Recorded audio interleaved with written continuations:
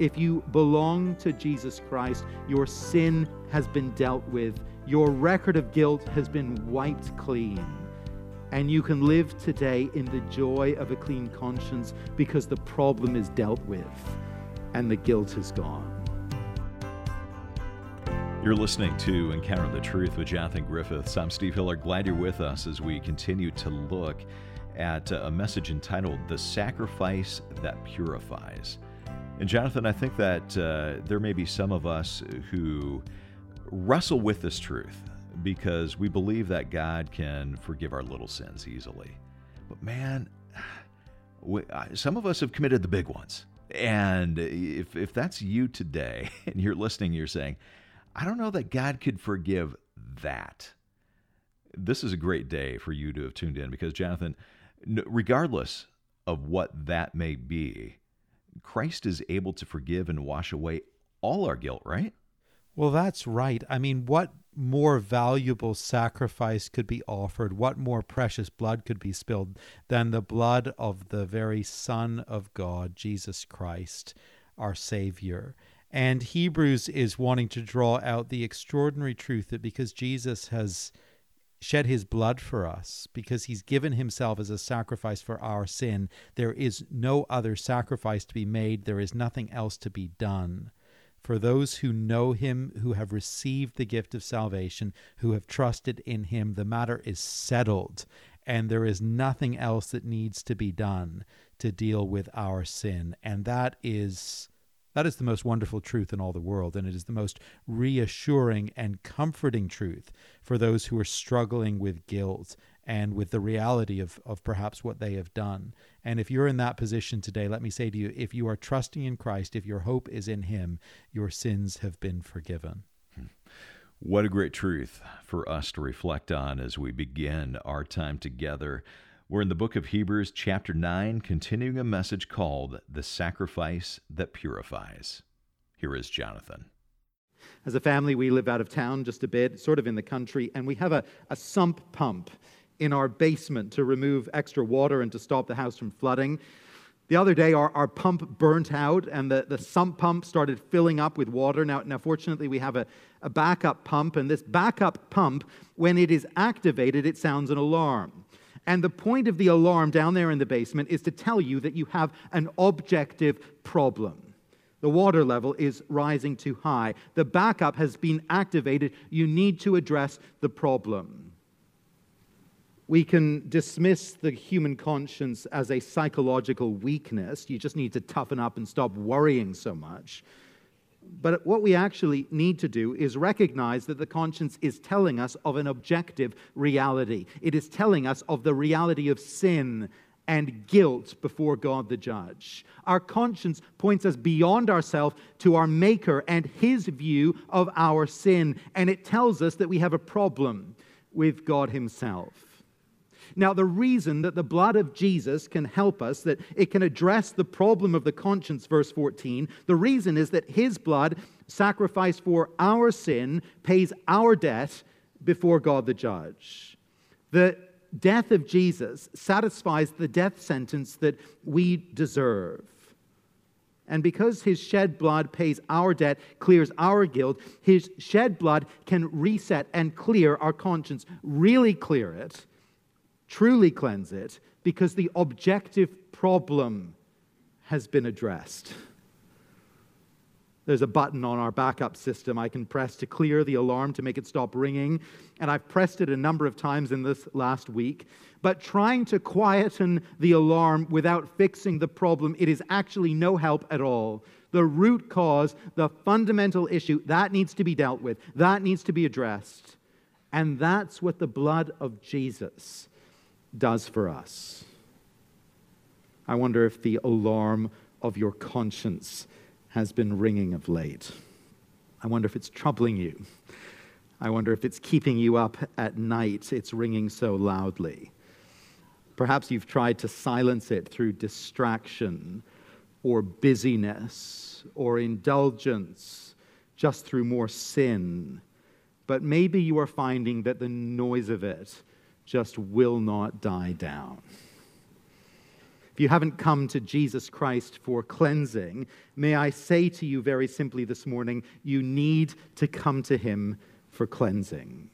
You need to come to him in a spirit of repentance, turning away from the wrong that you've done, abandoning your rebellion against God, and you need to come to him in faith, believing that he will do what he says he will do, believing that he has paid the price of your sin. And if you will but come to him in repentance and in faith, he will clear your record of wrong before God. He will give you that gift above every other gift, the gift of a clean conscience. I wonder if you'll come to him. If you've come to Jesus, but your conscience is troubling you afresh, well, maybe that's a sign that you're not living as you should and you need to make things right with the Lord. But it is possible as well for the believer to fail to fully grasp and fully experience the joy of sins forgiven. It is possible for the believer to wallow in the guilt of sins long forgiven, long dealt with by the blood of Jesus. That does happen. And if that's you, let me just encourage you today. If you belong to Jesus Christ, your sin has been dealt with, your record of guilt has been wiped clean, and you can live today in the joy of a clean conscience because the problem is dealt with and the guilt is gone. It's interesting how verse 14 ends. Jesus shed his blood to purify our conscience from dead works to serve the living God. The language of service here in the verse recalls the work of the priests at the temple. It's temple language. The priests had this unique privilege of coming into God's holy presence to worship him, to serve him.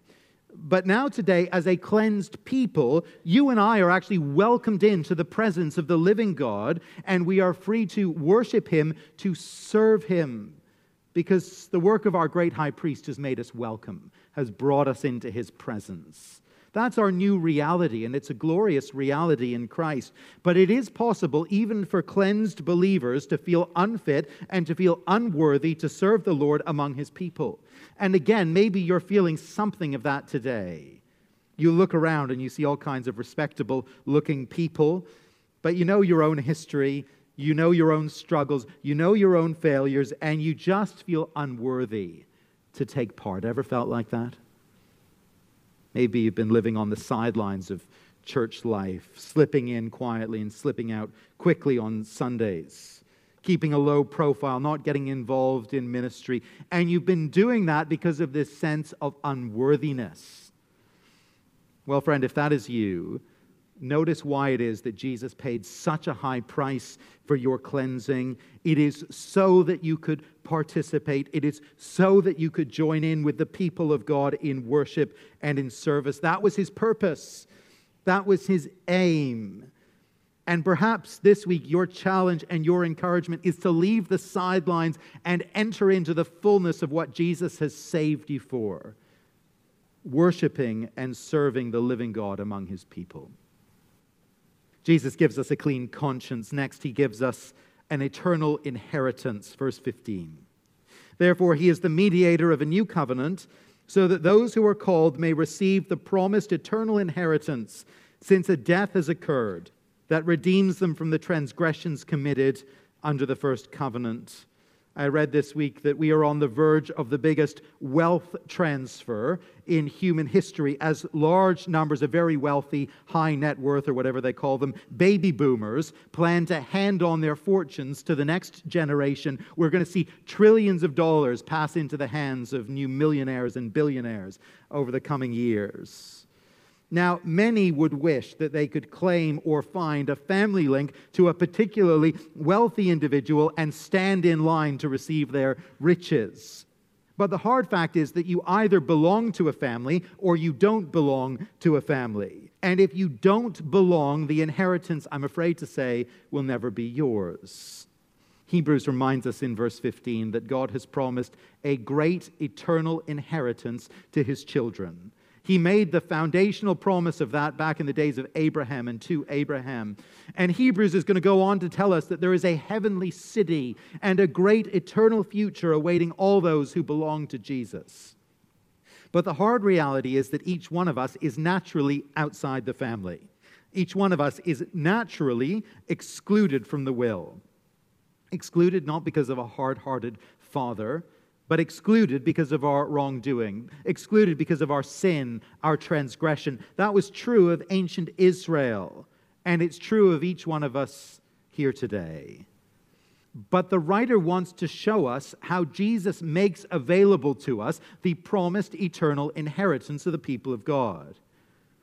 He wants to show us how Jesus invites us to join the most privileged family in all the world. You'll notice that throughout this paragraph here, verses 15 to 23, there is some legal-sounding vocabulary, the language of covenant and the language of will. It's maybe worth knowing that in the original, this is one and the same word. It can be translated will or covenant or sometimes testament. And it can have this dual meaning of a binding agreement between two parties, a covenant, or it can mean a last will and testament.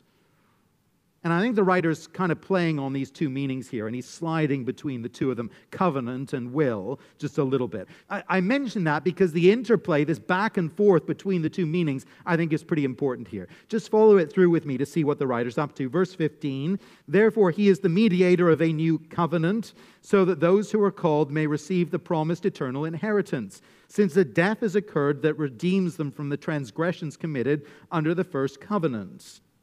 Under the covenant promises of God to Israel, there's a great inheritance laid up for the children. But the Old Testament people of God violated the terms of the agreement. They jeopardized their inheritance. Wonderfully, the gospel teaches us that Jesus has died to pay the price of sin, to offer a way back in. But here's an important question. How will death make a way for this inheritance? Well, think now about that other meaning of the word covenant. Think of that other type of binding pledge. Think of the idea of a last will and testament. Verse 16. For where a will, same word as covenant in verse 15, where a will is involved, the death of the one who made it must be established. For a will takes effect only at death, since it is not in force as long as the one who made it is alive. Of course, verse 16 there makes basic sense to each one of us. We get the idea that death makes way for an inheritance. That's a normal thing in our world. And so the writer takes that idea and applies the principle here. How would the Lord give to his sinful covenant people, his sinful children, his undeserving children, an inheritance that they clearly do not deserve? Well, children get to inherit when a death occurs. That's what happens. And so Jesus died. Jesus died for us. Jesus died in our place that we might become inheritors of a will that we do not deserve. And having introduced this idea that the Son of God himself would die to allow us to inherit, having moved into the territory of a will, the writer now takes us back to the world of the covenant. And he reminds us of a key principle. Covenants are sealed in blood. And that was the way in the Old Testament. Verse 18, therefore not even the first covenant was inaugurated without blood. For when every commandment of the law had been declared by Moses to all the people, he took the blood of calves and goats with water and scarlet wool and hyssop and sprinkled both the book itself and all the people, saying, this is the blood of the covenant that God commanded for you. This is how it was under the old covenant, and how it must be under the new. And the simple reason is this, end of verse 22. Without the shedding of blood, there is no forgiveness of sins. The argument here can sound a little complex, I know, and it takes us into a symbolic world that's not familiar to us, but the point is actually pretty simple. In God's economy, in his divine system of justice, sin is always a capital offense, and death has got to occur if sin is going to be paid for. You and I, friends, we've got a sin problem. We've got a guilt problem. And our guilt naturally excludes us from the heavenly inheritance of the children of God. But the gospel teaches us that Jesus died in our place. He shed his blood for us. And his death opens the way for us to inherit what we could never deserve.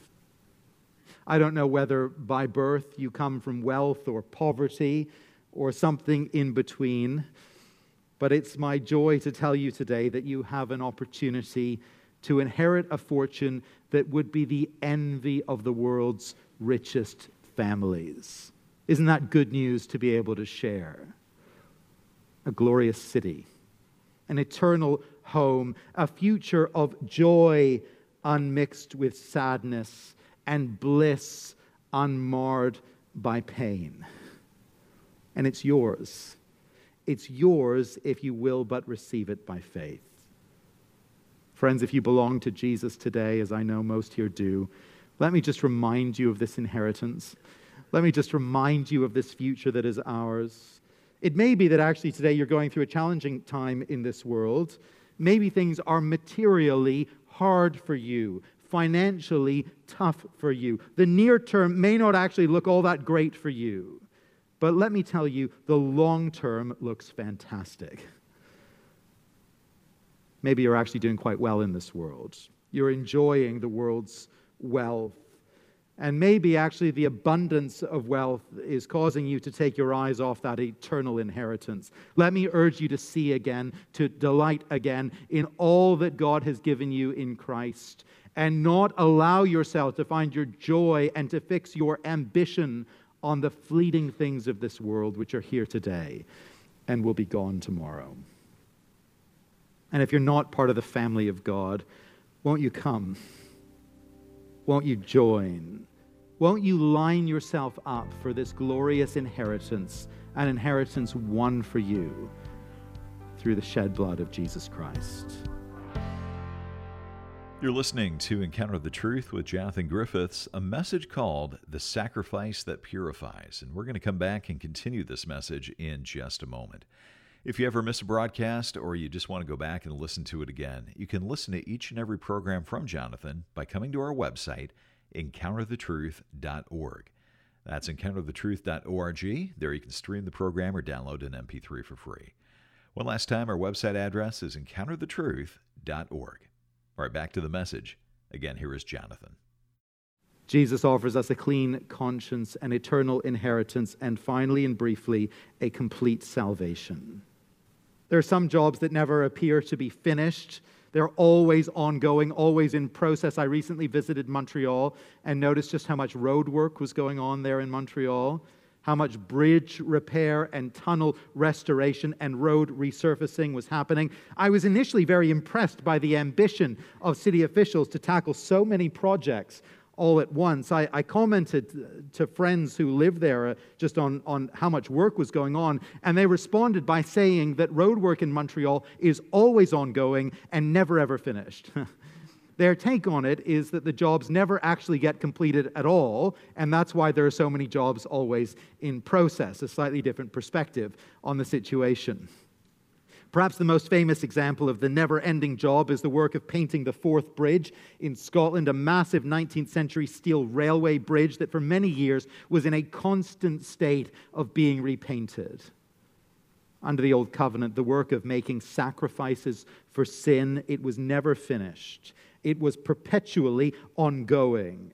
And so there was a real sense in which salvation was never secured, never finalized.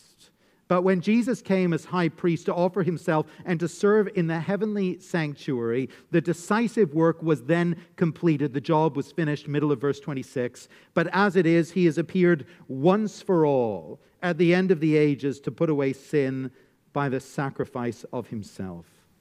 Unlike the work of the priests at the temple in Jerusalem, the work of Jesus at the cross was a once-for-all work, a once-for-all sacrifice. And that's great news for us because we have a once-for-all kind of a problem. Verse 27. And just as it is appointed for man to die once, and after that comes the judgment, so Christ, having been offered once to bear the sins of many, will appear a second time, not to deal with sin, but to save those who are eagerly waiting for him. If you've got a serious problem with your car and you take it into the mechanic, you don't want half measures and partial solutions that might leave you stranded on the shoulder of the 417 at rush hour. You need a complete fix, don't you? You need a real repair. If you've got a serious heart problem and you need a quadruple bypass, you don't want the surgeon to go in and do a quick double bypass in his spare time this afternoon and hope that the other blockages won't kill you before he gets back in to do the other two when time allows. You want the job done all at once. You need it done all at once. If you've got one life to live, one death to endure, one judgment to face, you want a one-stop, complete, and reliable salvation. And that's just what Jesus gave us at the cross. He gave us his very self. He gave the sacrifice of infinite worth to pay the worst of debts and to save the worst of sinners. And he's coming back again. But don't be confused. He's not coming back to finish the work of redemption, to pay what's left of the debt of sin. No, he's coming to gather his people to himself. He's coming to save those who are eagerly waiting for him. I wonder if you've taken seriously the promise of judgment.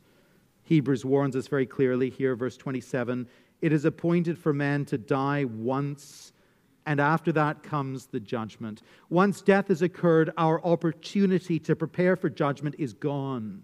It is finished. It is over. I think it's easy for us to hope and imagine that we'll have a second opportunity to make things right with God beyond the grave. It's tempting to hope that we're going to have a second chance. But no, says Hebrews, oh no. After death comes the judgment. That is our divine appointment, and we must keep it. Christ shed his blood at the cross that we could be forgiven, that we could be prepared for this coming judgment, that we could be spared the punishment we deserve. His salvation is perfect, it is complete, it is whole. But this is crucial. We've got to respond to him. We've got to respond personally, each one of us. We must be those, verse 28, who are eagerly waiting for him in faith and in hope, those who believe his promises, those who have accepted his invitation. So let me ask you, are you one of those people? Have you made the response, or do you have yet to do it? You can do it. You can do it even today. It's not complicated. Who knows when death may come? But now, in this moment, you have the opportunity to respond, to say in the quietness of your own heart, Lord Jesus Christ, I am sorry for the wrong I've done. I turn from that. I believe your promises, and I accept your salvation. Will you do that? Will you make that response to Jesus Christ even today? And for those of us who have responded, a simple question as we close. Are you eagerly awaiting the return of Jesus Christ? Are your eyes fixed on that horizon, on that day when faith will become sight, on the day when he will save us from this world of sin and gather us to himself? Does that prospect shape your hopes and your dreams and your priorities even for today? Does it comfort you in affliction? And does it steady you in times of earthly joy? Our salvation is complete, and now we await our Savior from heaven. And so we say with John the Apostle, even so, come, Lord Jesus. You're listening to Encounter the Truth with Jonathan Griffiths and a message called The Sacrifice That Purifies. It's part of our series from the book of Hebrews called So Great a Salvation. And we're able to bring you Jonathan's teaching each day because of your generosity. As you give a financial gift this month, we want to send you a book from J.C. Ryle. It's called Daily Readings from All Four Gospels. It's a devotional that presents 2 gospel readings for each day, one in the morning and one in the evening. And these 732 readings will follow some really insightful observations from Ryle, along with his wisdom-packed applications and recommendations. If you want to find out more about this or give your gift right now, you can come to our website, encounterthetruth.org, or call us at 833-99-TRUTH. That's 833-998-7884, or again our website, encounterthetruth.org. Well, thanks for listening today, and I hope you'll join us next time.